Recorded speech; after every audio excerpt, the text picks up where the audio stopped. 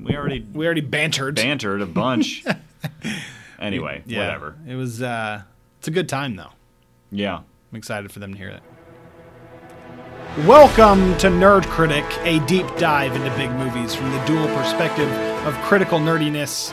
I am here with Jordan, our studied and credentialed critic. That's me. That's you. And I am here with CJ, That's our me. resident nerd, Yes. wearing his Batman shirt. My Nightwing shirt with my Titans shirt underneath. I saw a T and an A, and I just thought it was Batman, but it's not. It's not. It does kind of look like Batman. It says DC above. But it's not. It's not Batman. It is it's a Titans Titans shirt. Yes. With your Nightwing shirt over top. Yes. And your glasses. And my glasses. Your nerdy glasses. Always.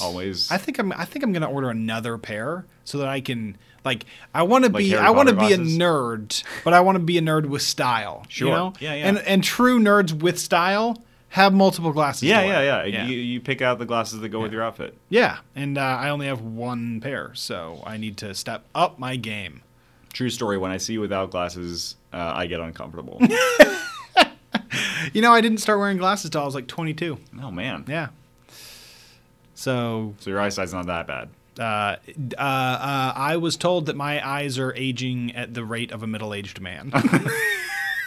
That seems really appropriate. It does. It does. Your career is also advancing at the rate of a middle-aged man. There's positives and negatives. Yes, yeah, pros and cons to being CJ. All right, well, today we were talking about Hobbs and Shaw, but before we dive into that movie, we have a few announcements. First of all, there are three Nerd Critic nonsenses up on Nerd Critic to the max, which is what we're calling our premium stuff on Himalaya. See, well, what you guys don't see is that when he does he uses his arms to do parentheses. Air parentheticals.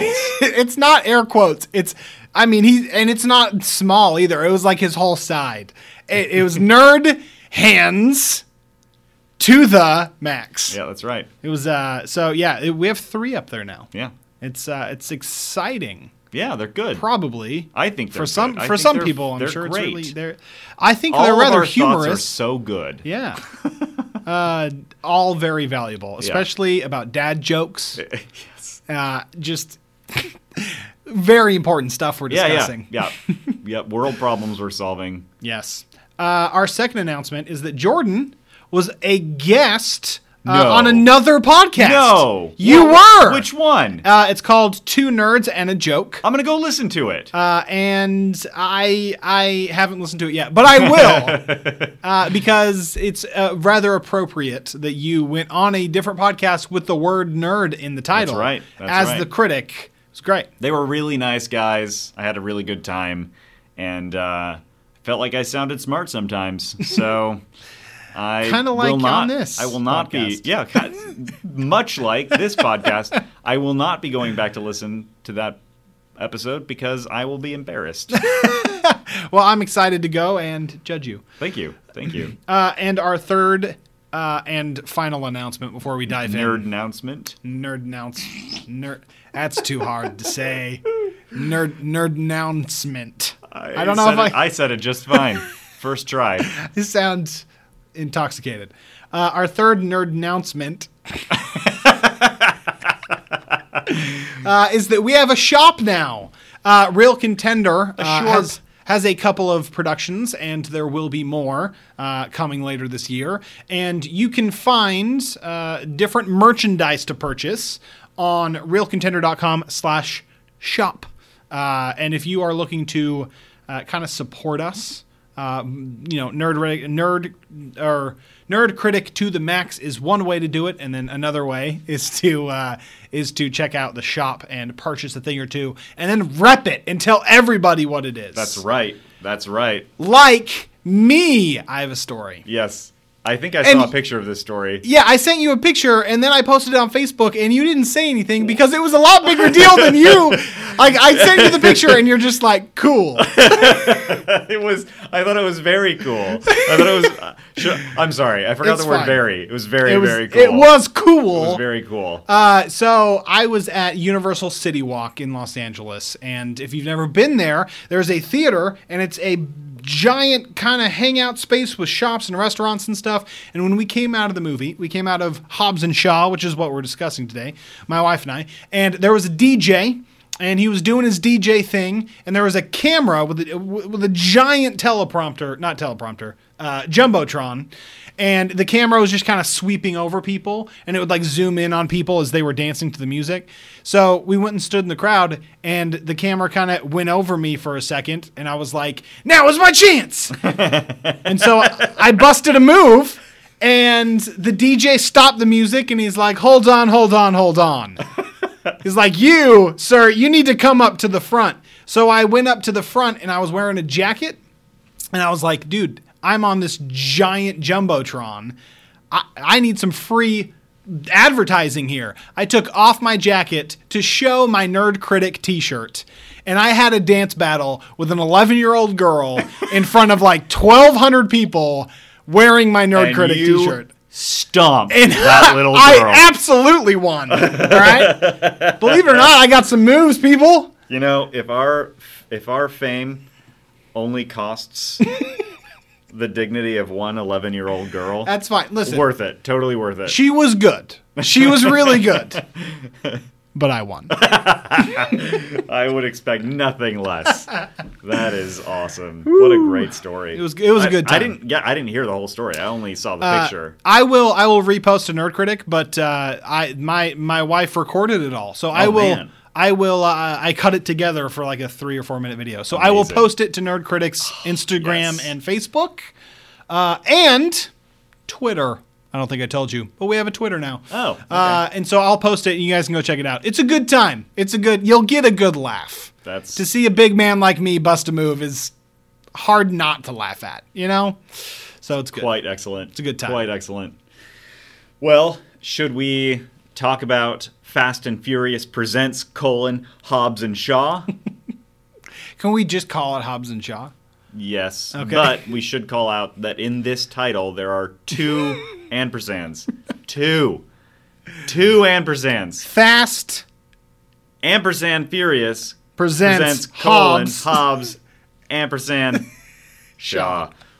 Man, title gore. That's title gore for you.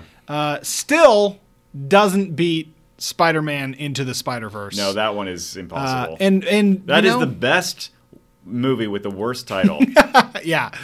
If there is ever a movie that we cover on this podcast that has a more difficult title to write than that one, we'll do a giveaway. Yeah. Okay. All right? Yeah. No, I like that. That seems like a fair promise.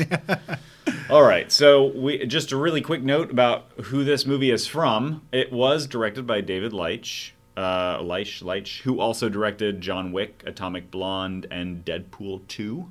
So, he's coming in, and they're bringing in a big gun for this movie. Absolutely, it's a lot of fun. A lot of fun to see that happen. It was also written by the Fast and Furious veteran Chris Morgan, as well as Drew Pearce, whose most significant writing credit before this is probably Iron Man 3. Although, I think if you look back if you kind of do like an IMDb research project, it's unclear what his contributions were to previous properties, but. So I think it's probably fair to say, and this does feel the most like a Chris Morgan movie insofar as it feels like it definitely belongs in the Fast and Furious franchise. Yeah, I would absolutely. say. Yeah. Tonally, quality-wise, etc. That segues us into the spoil-free. My first spoil-free comment to make. Love to hear it. Let's segue in. All right. I'm there. This movie. Mm-hmm. Was exactly what I thought it would be. And I'm pretty sure it was exactly what most people thought it would be. So if you're the kind of person, and we're doing the spoil-free for those who have not seen the movie yet. So if you are listening to this wondering, should I go see this movie? Watch the trailer. If you're like, yeah, go watch the movie. Yes. If you're like, not interested, don't. Yes. Because it is everything that you think it will be based off the trailer. Precisely what you expect. Yeah. There were a couple of surprises, sort of, that we'll get into later. Some good, some bad? Yeah, I would say, and one I think I can say without spoiling anything. I would say that I was a little bit surprised at how frequently the movie sort of accidentally begged you to take it seriously. Interesting. There was a kind of an apologetic earnestness to some of the scenes where it was like, whoops, sorry, we got kind of serious. Yeah. But we're too far in now. We're going to have to just keep delivering these lines. And then it was just interesting to me because I felt like, it's hard to say which, I think this has been something that is also very much in line with Fast and Furious movies. They seem to have gotten more self-aware and more, like they know what they're doing and they know what they're about and they know why you're there. But then also they can't help but try to be sort of self-important sometimes. Interesting. Okay, so I wonder if my next point is connected to that one. You tell me if it is. Go for it. Okay. Vanessa Kirby is way too good for this movie. Yes. Yes. It's almost like connected? It's almost like a skin graft that's getting rejected. Like that's a beautiful piece of skin. That body does not want that piece of skin on it. Oh man, yeah. So these moments that you're talking about, these. Oh, by the way, that sounded kind of offensive. I am not implying that Vanessa Kirby is just a piece of skin. I was really just leaning way too much into the metaphor. But that was a really accidentally objectifying statement, and that's not what I intended. We're very much like honoring Vanessa Kirby because she was fantastic. She was like so much better of an actress than that. I mean, it was so obvious that she is a much better actor than anyone else in that movie. That it was painful for me because so those moments of like, well, no, because there's the whole going home scene to be spoiler free. Well, yeah, I mean but you see it in the preview. Yeah, you see it in the preview. But the whole Samoan and going home and fighting there and all of that was a little forced for me. But we'll get into that later. But the Vanessa Kirby stuff, those were the moments for me that seemed like they brought her in so that she could kind of drive home this the family and the sister and that relationship. And those were the times that I was like, this doesn't, like, it's okay because Vanessa Kirby is amazing, but it doesn't belong in this movie. That's why I said I wonder if your comment. I mean, I think it's interesting because I think the two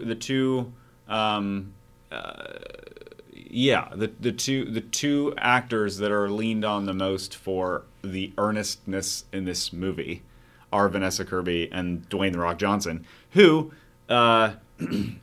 is really great for very specific things. Yeah. And really not great for the kind of emotional gravity that you want. I agree. Scenes. He is getting a lot better at acting.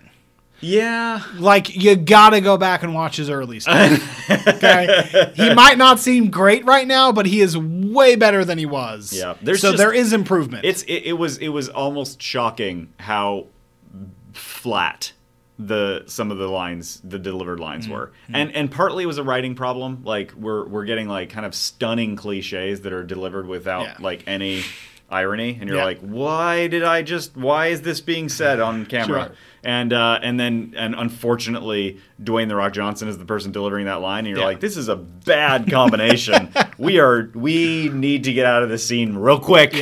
And it was just bizarre how often that happened. And then to your point about the other scenes where Vanessa Kirby is such a good actress that you are sort of unwillingly investing emotionally in a scene that she's in, and you're like, no, I don't want to be invested in this scene this way, but she's so good that I kind of am, and it feels wrong. I mean, I'll agree with that, and it's funny that we just don't talk about Jason Statham. Jason Statham, to his credit, is a known quantity. This guy is perfectly consistent. He has done the exact same performance since, like, The Italian Job or The Transporter. Which, like, it has not changed. And it's great. Speaking of The Italian Job, there's we'll get there.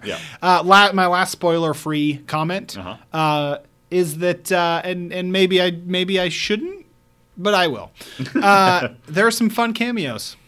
There are. Yeah, some fun a couple cameos. things that just pop up that are delightful. So, overall, my opinion of this movie is that it was what I wanted it to be. It was far from perfect, but I was able to turn off my mind and have a good time. And I'll leave it there. If you are, as CJ said, the kind of person who sees the trailer and you're like, hell yeah, I need to see that movie, then go see it. Go see it. If you're the kind of person who sees the trailer and you're like, I don't know, go watch Mission Impossible instead. Oh my gosh, that is absolutely perfect. Oh, especially with that is the most intelligent thing you have said on this podcast. That was amazing. Especially with Vanessa Kirby. I was like, I just wish I was watching Mission Impossible. I like really want to be watching Mission Impossible right now. That's so funny. Anyway. Oh man. So let's spoil it. Let's start off spoiling it by talking about possibly the best thing about this movie by far, which is what you were referring to. One of the things you might have been referring to. I don't know if you're referring to it in that way, but the cameos. Cameos. First of all, who? CJ? Who am I thinking of right now? So I'm stopping. Okay. And saying, Spoiler alert. Stop listening. We're going to start spoiling the movie forward. Okay. Starting now. Yep. Ryan Reynolds. Yes. Yeah, absolutely. Yes. I mean, maybe he came along with David Leitch. I don't know. It was. Well, I would think so because the guy who plays Peter in Deadpool 2 was also wonderful. Also wonderful fantastic cameo. So I would assume that they came with the director. But yeah, Ryan Reynolds, like, I love that Ryan Reynolds is like, you know what? I'm typecast. And I'm okay with it because I'm Ryan Reynolds. Yeah. People know what to expect. He's doing a real specific thing. It works for him. He is is really funny. Very Ryan Reynolds in this movie. Yeah. And it's great. All the best. I mean, all of the best jokes are his. And I'm wondering if he wrote them. I feel like it's very possible that he wrote those scenes, or at least part of them, because nothing else in the movie matches it. Yeah. Nothing. Like anytime Ryan Reynolds is on screen, I guarantee it was just like a hey, you do you. Like, you know what the structure of the scene is, you do you. Yeah, it had to have been. Had to have been. Because literally nothing else matches. It's if any, I think he's in the movie like 3 times, and including like a pretty wonderful end credit scene. And it just, it's just really funny. And it's so unlike anything else in the rest of the movie. Yeah, absolutely. It doesn't feel like it fits either. Yeah, it's great. And then the second cameo that was delightful. I enjoyed it. Kevin Hart. Oh, yes. Yeah. Oh, yes. When Kevin Hart. Oh, yes. When he turns around. The reason that I loved it so much, and this is getting this is part of my critic side. Okay, go for it. Do I dive in now? Yeah. All right. One of the things that I despised about this movie, and coming in hot. I'm coming in hot. And let me say that I'm gonna officially come out of my Fast and Furious closet and say, oh yeah, we need to hear this now. I love these movies. Okay? I said it. It's there. I hate that I love them, but I do. I have seen all of the Fast and Furious movies multiple times. Spoiler alert, that is our episode for the Off the Shelf next week. Yes. So look forward to CJ talking about Fast and Furious. Going deep nerd on Fast and Furious. It's because they have a superhero element that it's like I have to turn off reality, and I really, really enjoy them. And I also don't hate the Transformers movies as much as I say, but that's fine. We're talking about Fast and Furious, so I just want to make sure that you guys know that there is some love there. The thing that I hated the most about this movie was something that worked in the first scene where Hobbs and Shaw are together in that glass room, right? Which is this, lack for a better term, dick comparison, right? This going back and forth, I'm better, I'm bigger, I'm harder, I'm more manly. And it was funny because they took like one-liner shots back and forth. Yeah. Didn't quite land how they wanted it to, but it was funny enough.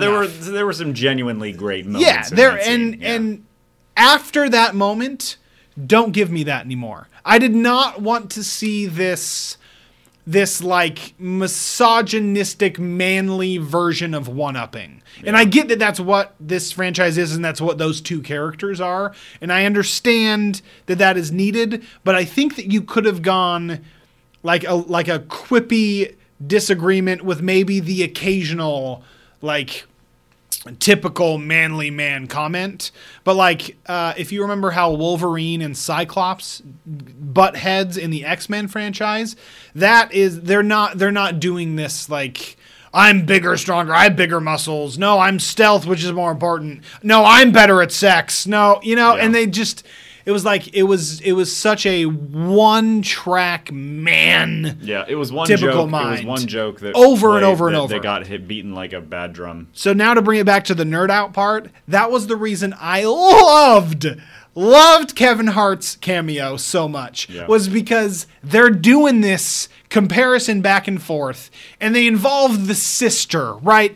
Like, if your sister wants to climb this mountain of a tattooed, gorgeous man, right? Yeah. And then Kevin Hart turns around and just mocks the idea. Just diffuses the whole thing. The whole thing. Mocks the entire idea that their size matters.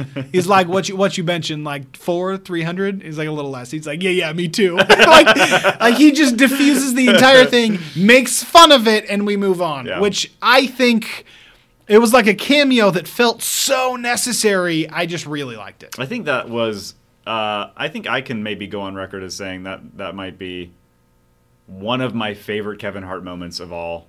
I would agree. Because Kevin Hart is a comedic actor. His stand-up is fine. I'm not like a huge Kevin Hart fan of his stand-up.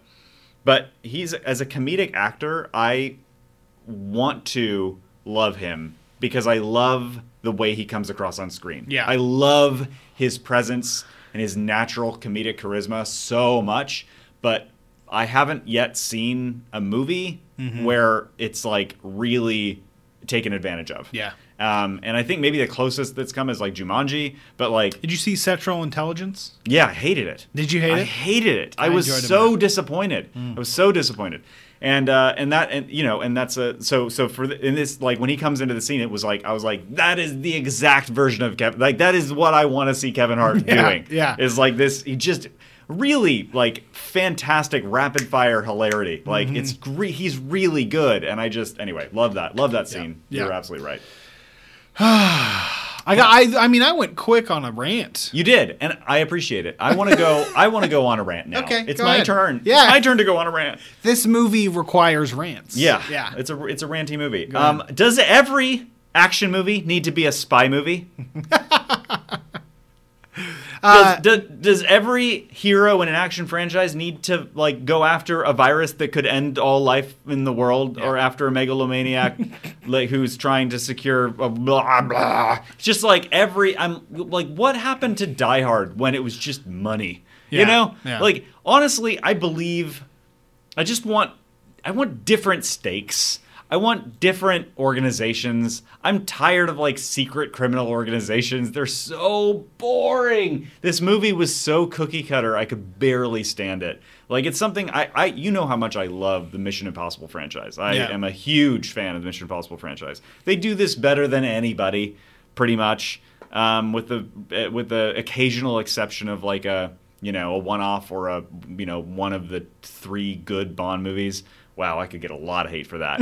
One of the maybe 3 good Bond movies. And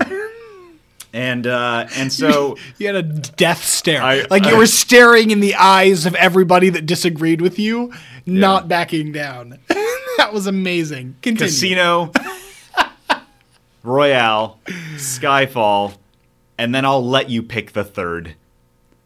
But that's as far as I go with Bond. Anyway, listen, my point is Mission Impossible does the spy movie thing better than almost anybody, especially now.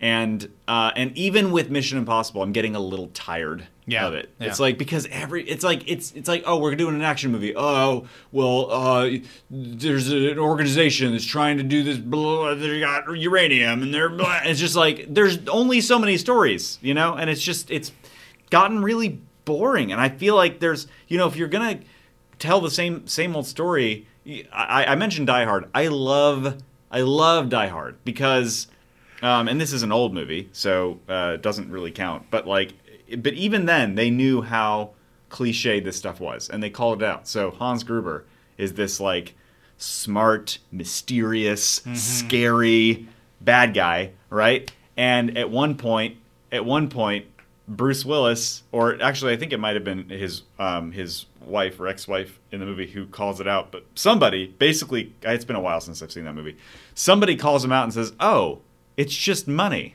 You're just trying to steal a bunch of money. Because he's been going on these, like, villain monologues about how, all these, like, high whatever. It's like, no, you're just trying to steal a bunch of money. Yeah. Like, you are boring. You think you're so interesting and cool, but all you want to do is steal a bunch of money. Sure. And you're killing a bunch of people and burning stuff down just so you can make off with a bunch of money. Like, you're despicable. And that, like, I love that moment. I love that scene. I love that little tirade because ultimately that's like the universally accessible thing. Everybody can picture themselves in the shoes of somebody who's trying to go get a lot of money. Yeah. Yeah. And so you don't need a lot more motivation. So this whole like we're trying to create a super race and blah blah. It's just and it would be more forgivable if it was played like Get Smart was played.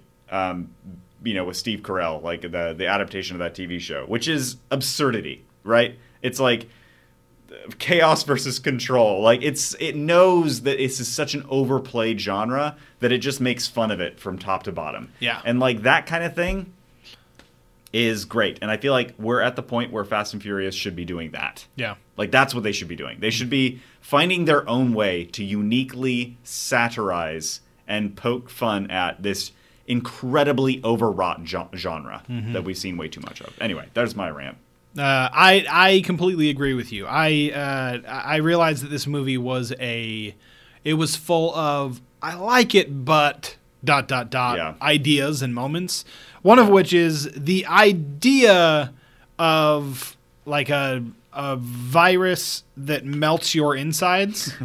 Like that almost does feel satirical. Like they could have taken it that direction, but they like didn't continue with it. They didn't continue with it. There was also like.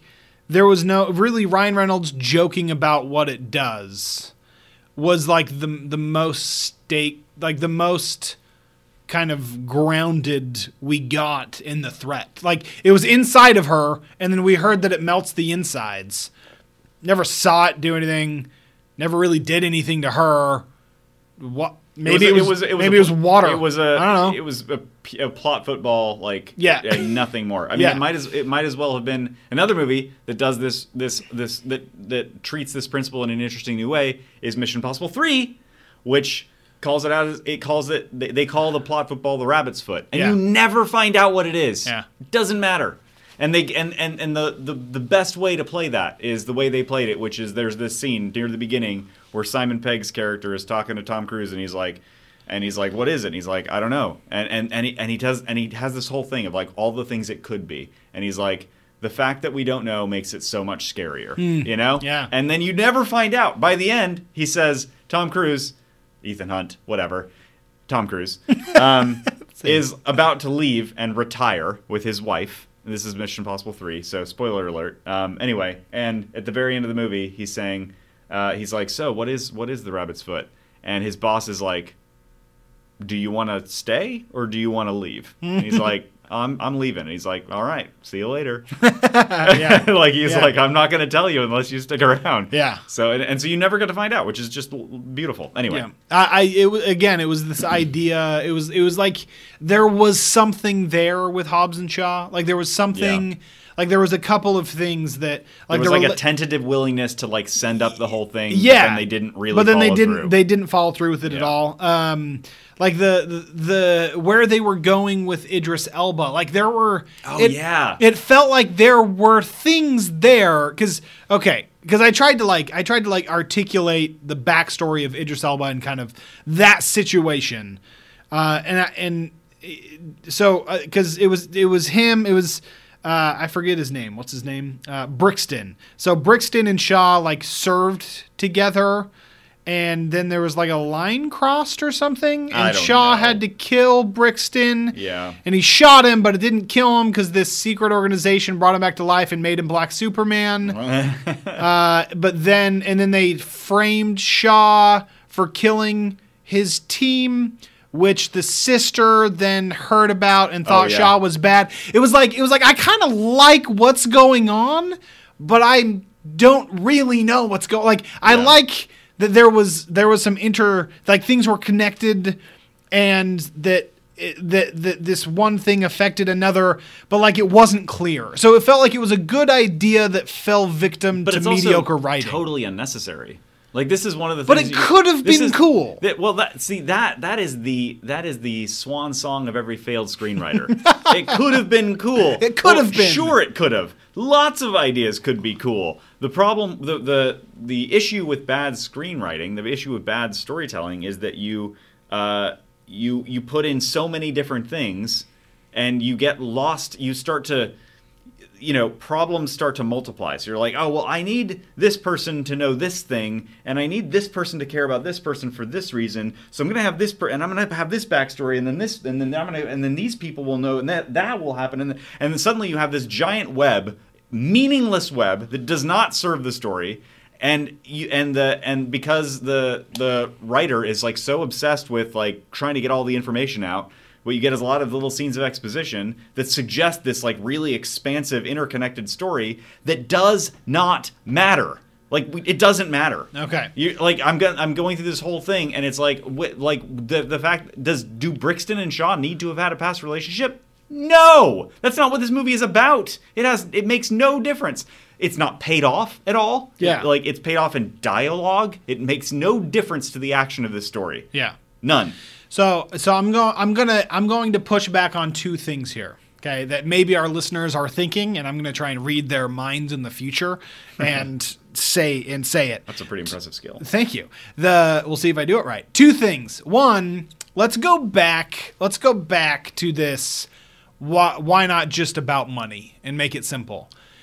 Because I could see that if there was a movie that did that, you could sit there and complain, why just money? Well, can't you be more creative than that? It's about the execution. If you have interesting characters, so the reason that it worked really well on Die Hard is because it was part of freaking Hans Gruber of the character. Yeah. So like, I'm not saying have it be about money. What I'm saying is let's stop having it be the same, like so familiar that like we could tell the story for you. Sure. Okay. And if you're gonna do that, then recognize that that's what you're doing and send it up, or like do something surprising with it. Yeah. Like at the end of the day, the virus turns out to be nothing. Or like whatever. Like change it in some way that alters the stakes in a surprising and delightful way. Okay, so then if we then go forward in this conversation about Brixton and Shaw having a past, is that also about execution? Yeah, well, absolutely. It's okay, so if it matters to the plot, then great. Do it. If it doesn't matter to the plot, take it out. So what you're saying, we don't need it. So what you're saying is that the screenwriter probably got lost in the details and it was unnecessary, so take it out. Yes. If it was potentially a better script, then that backstory could have been very satisfying and cool. It has to matter. Yeah. It has to matter to the story. That's the thing. If you're gonna have backstory, if you're gonna have like people are obsessed with backstory. Well, how do you know if a character is, how do you know how interesting a character is like without their backstory? You don't need any backstory. Okay, I'm gonna call up a very recent show that I watched that I freaking love right now, and it's nothing like what we're talking about. It's an entirely different genre, but just for the sake of like making this one point. Okay. The show is called The Mick. It's been out for a while. I've just barely started watching it on Hulu, and the main character of that show, who I can't remember the actress's name, which is embarrassing because she's one of the stars of It's Always Sunny in Philadelphia. She's fantastic. She's just absurd and wonderful. Anyway, Caitlin Olsen? Maybe. No? Maybe. Anyway, It's Always Sunny in Philadelphia, The Mick. She's just wonderful. Anyway, So the first thing you see in that show, like literally the first scene, like this is, the show starts and this is what you're seeing, is her walking through a store and just using products. Like using deodorant and like throwing it away, and like using mouthwash and throwing it away, and, like eating stuff, throwing it away, like just using stuff and like messing things up and like messing with people, and then like just walking through the store. She looks like she's probably drunk, and then like leaving, grabbing a 6-pack out of the fridge, cracking one open and starting to drink it, leaving the rest with a homeless guy outside, and then like walking out off camera. What do you know about her character? A lot. Everything. Yeah. It took 20 seconds, and you don't know any of her backstory. Mm-hmm. The problem with backstory is that bad writers or new writers think we can't know who this character is unless we know where they come from and where they've been and what they've gone through. That's not true. It's not true. The way you find out about who a character is by watching what they do. That's it. So backstory's fine if it matters a lot to the plot. But in this case, I mean, you could take out almost all the backstory and it would alter the plot not at all. Yeah. Except for, you could make the argument about the Samoa scene, but that was clearly just an excuse to go to Samoa. Yeah. So, I mean, which is fine, but, Yeah. Anyway. That's interesting. I'm going to have to think about that because it's always, you hear backstory all the time, right? Yeah. Like one of the cliches and funny parts about the way that Hollywood portrays actors is that actors will always say, it's about the backstory. You got to make up the backstory for your character. Yeah. Right? And so it's actors may need to. Actors may need to. Like if you need to know where you're coming from, what they how are. you get into the scene, great. But like your audience probably doesn't need to know what the backstory is. Yeah. That makes sense. It's just unless it matters to the plot. Yeah, makes sense. Let's go back to Samoa. Okay. I prefer not to. Sorry. This was another I liked the idea, but because I liked in the trailer, I was all sorts of jazzed about going to Samoa. Like it was one of those eye-rolly moments of like, okay, they're gonna take on like obviously these like mercenaries with sticks. Like, yeah, I get it, but it felt definitely forced, and it basically felt like. It felt like The Rock was saying, hey guys, if you're the highest paid actor in the world, then your minority can get representation too. It's like, look, in the past like several movies I've done, we've gone to Samoa or there's been a focus on it. That's really cool. You're The Rock. I get it. It's awesome. Great. It's Fast and Furious. But it didn't go for it. Why not? Awesome. Right? If there's a franchise to do it. But it didn't land right for me at all because it wasn't. Like they could have, I don't know. They could have gone anywhere. I didn't care about The Rock and his brother and any of that. It didn't. Yeah, once again. And it's a chop shop. And it's like, oh man. Best engineer I know. Yeah. Like, really? Okay. Yeah. All right. You've done these other movies with these other engineers and these other, like Ludacris. You're gonna have to. He's a pretty good one too. You have to set it up a lot more interestingly. Yeah, honestly. Yeah, I don't mind if they go to Samoa, but like, give me a better reason. A better reason. Yeah. Also, the wait a second, they flew, but wait, how did they get to Samoa all of a sudden? And this little phone call to Kevin Hart. Yeah. Yep. Just to be like, we figured it out, guys. There's no plot hole. We figured it out. Yeah. It just was the whole. It felt very like. That's they got to the point in the script. A papered over plot hole, which means you're still going to ruin your car if you drive over it. Like they got to the point in the script and they're like, oh crap, they're supposed to be in Samoa for the third act.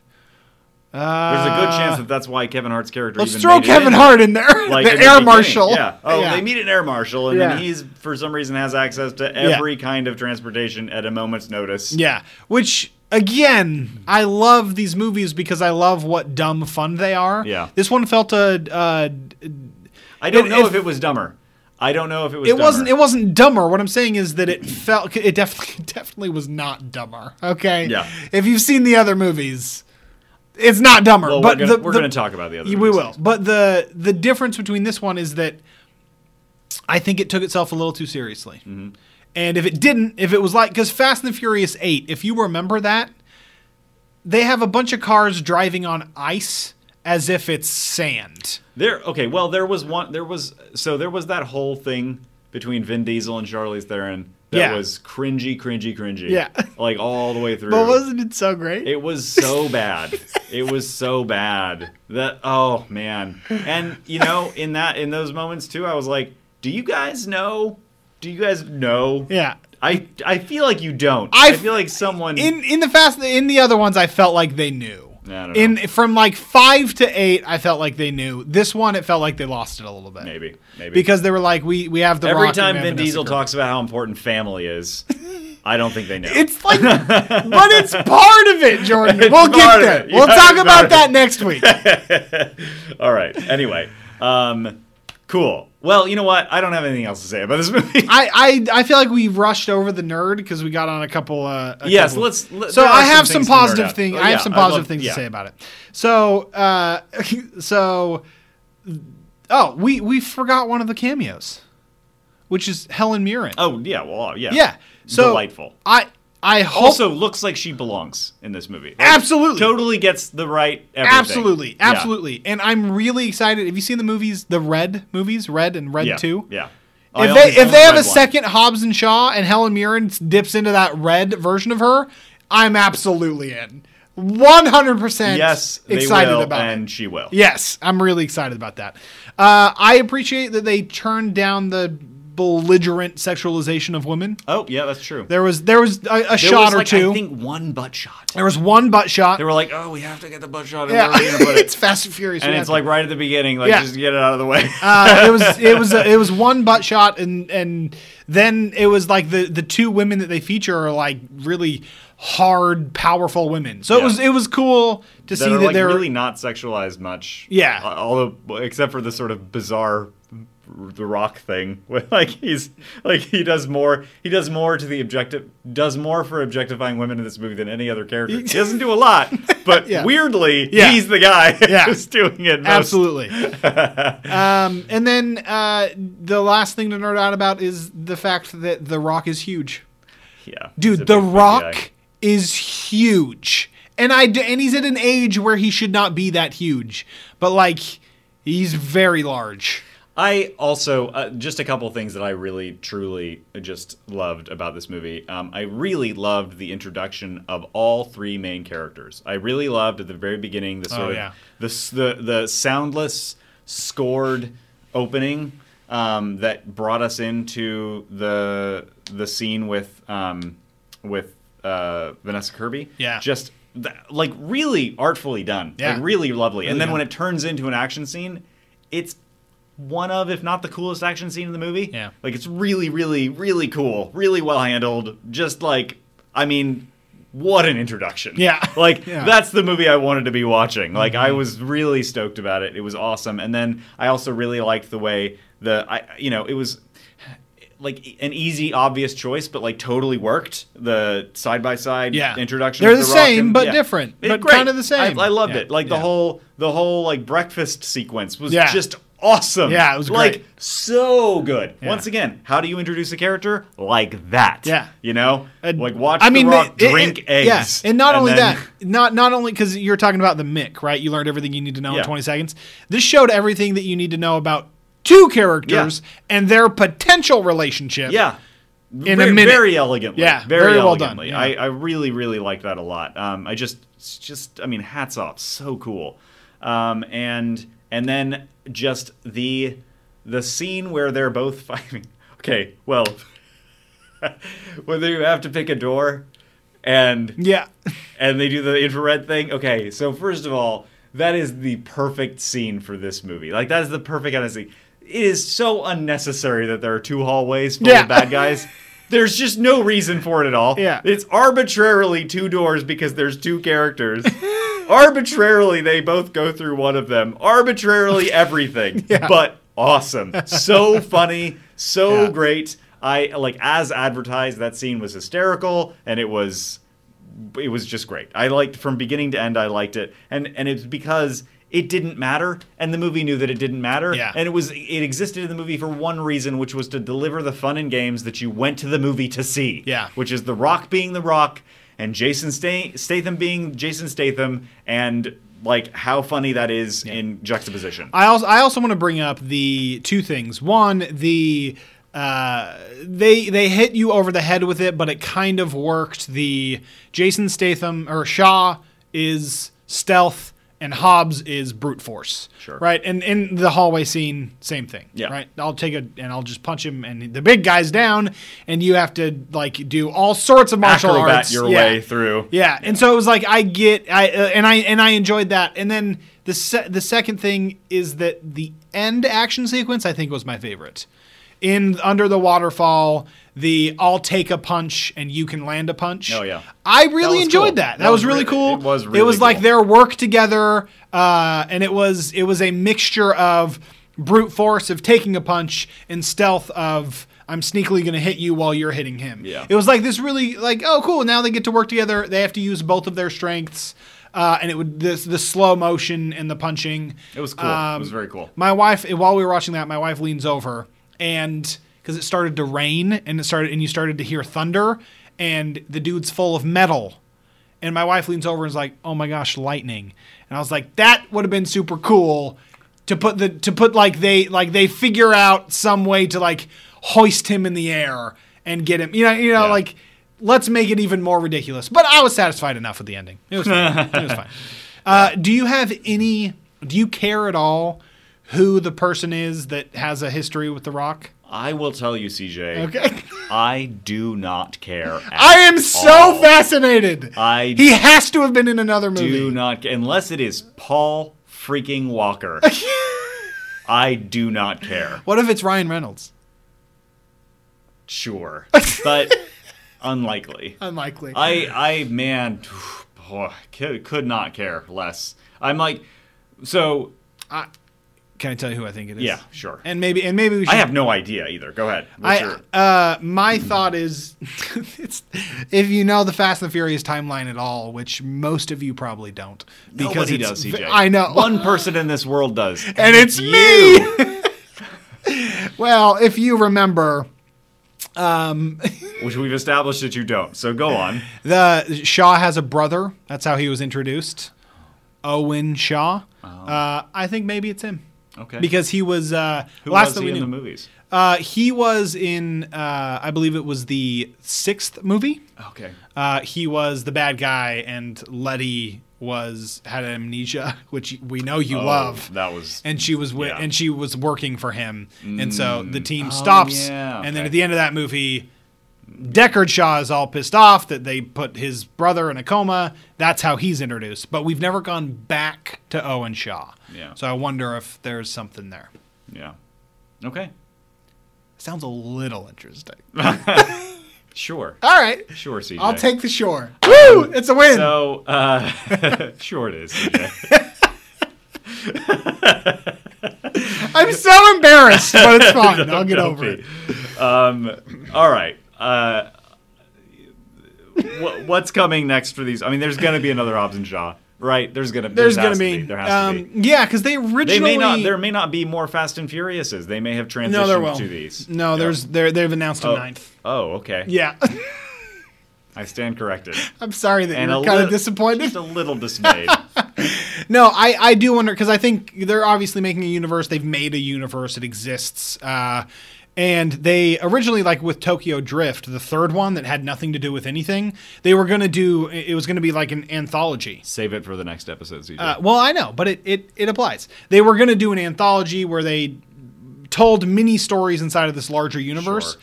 I could see them doing that. And because they have 10 to 15 like good characters that they could break off with. Well, certainly characters, yeah.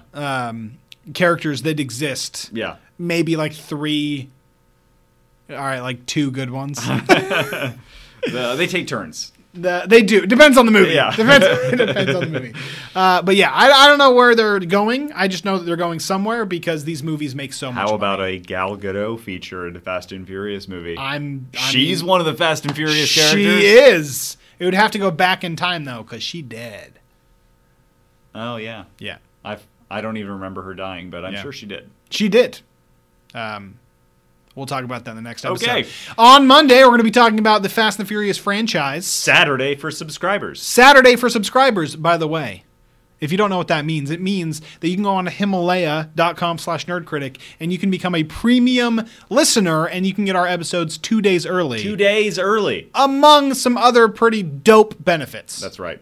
That's right. Go check it out. And as always, everybody, if you have questions or comments or recommendations for anything, let us know.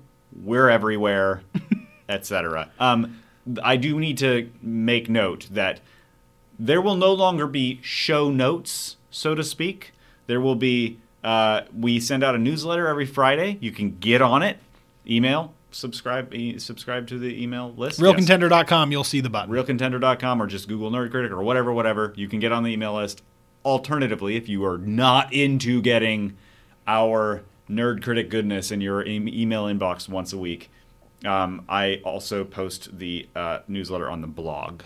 There's a Nerd Critic blog that is also on the homepage of Nerd Critic. So you can see show notes on the blog post, which discusses all the announcements Boom. And everything else. Boom. So speaking of which, that podcast that I was a guest on, yes, we will provide a link in the newsletter /blog post. Sweet. Sounds good. I realized that there was a lot of redundancy in my work. As I was making show notes for each episode. Oh, and sure. I was like, this is You're just going to simplify it. Yeah. Yeah. So, newsletter or blog yeah. or whatever you prefer. Yeah, sounds good. Thank you, Michael Bonmiller, for the fantabulous music. Indeed. And remember, everyone, to love movies like CJ and respect them like me. And cut.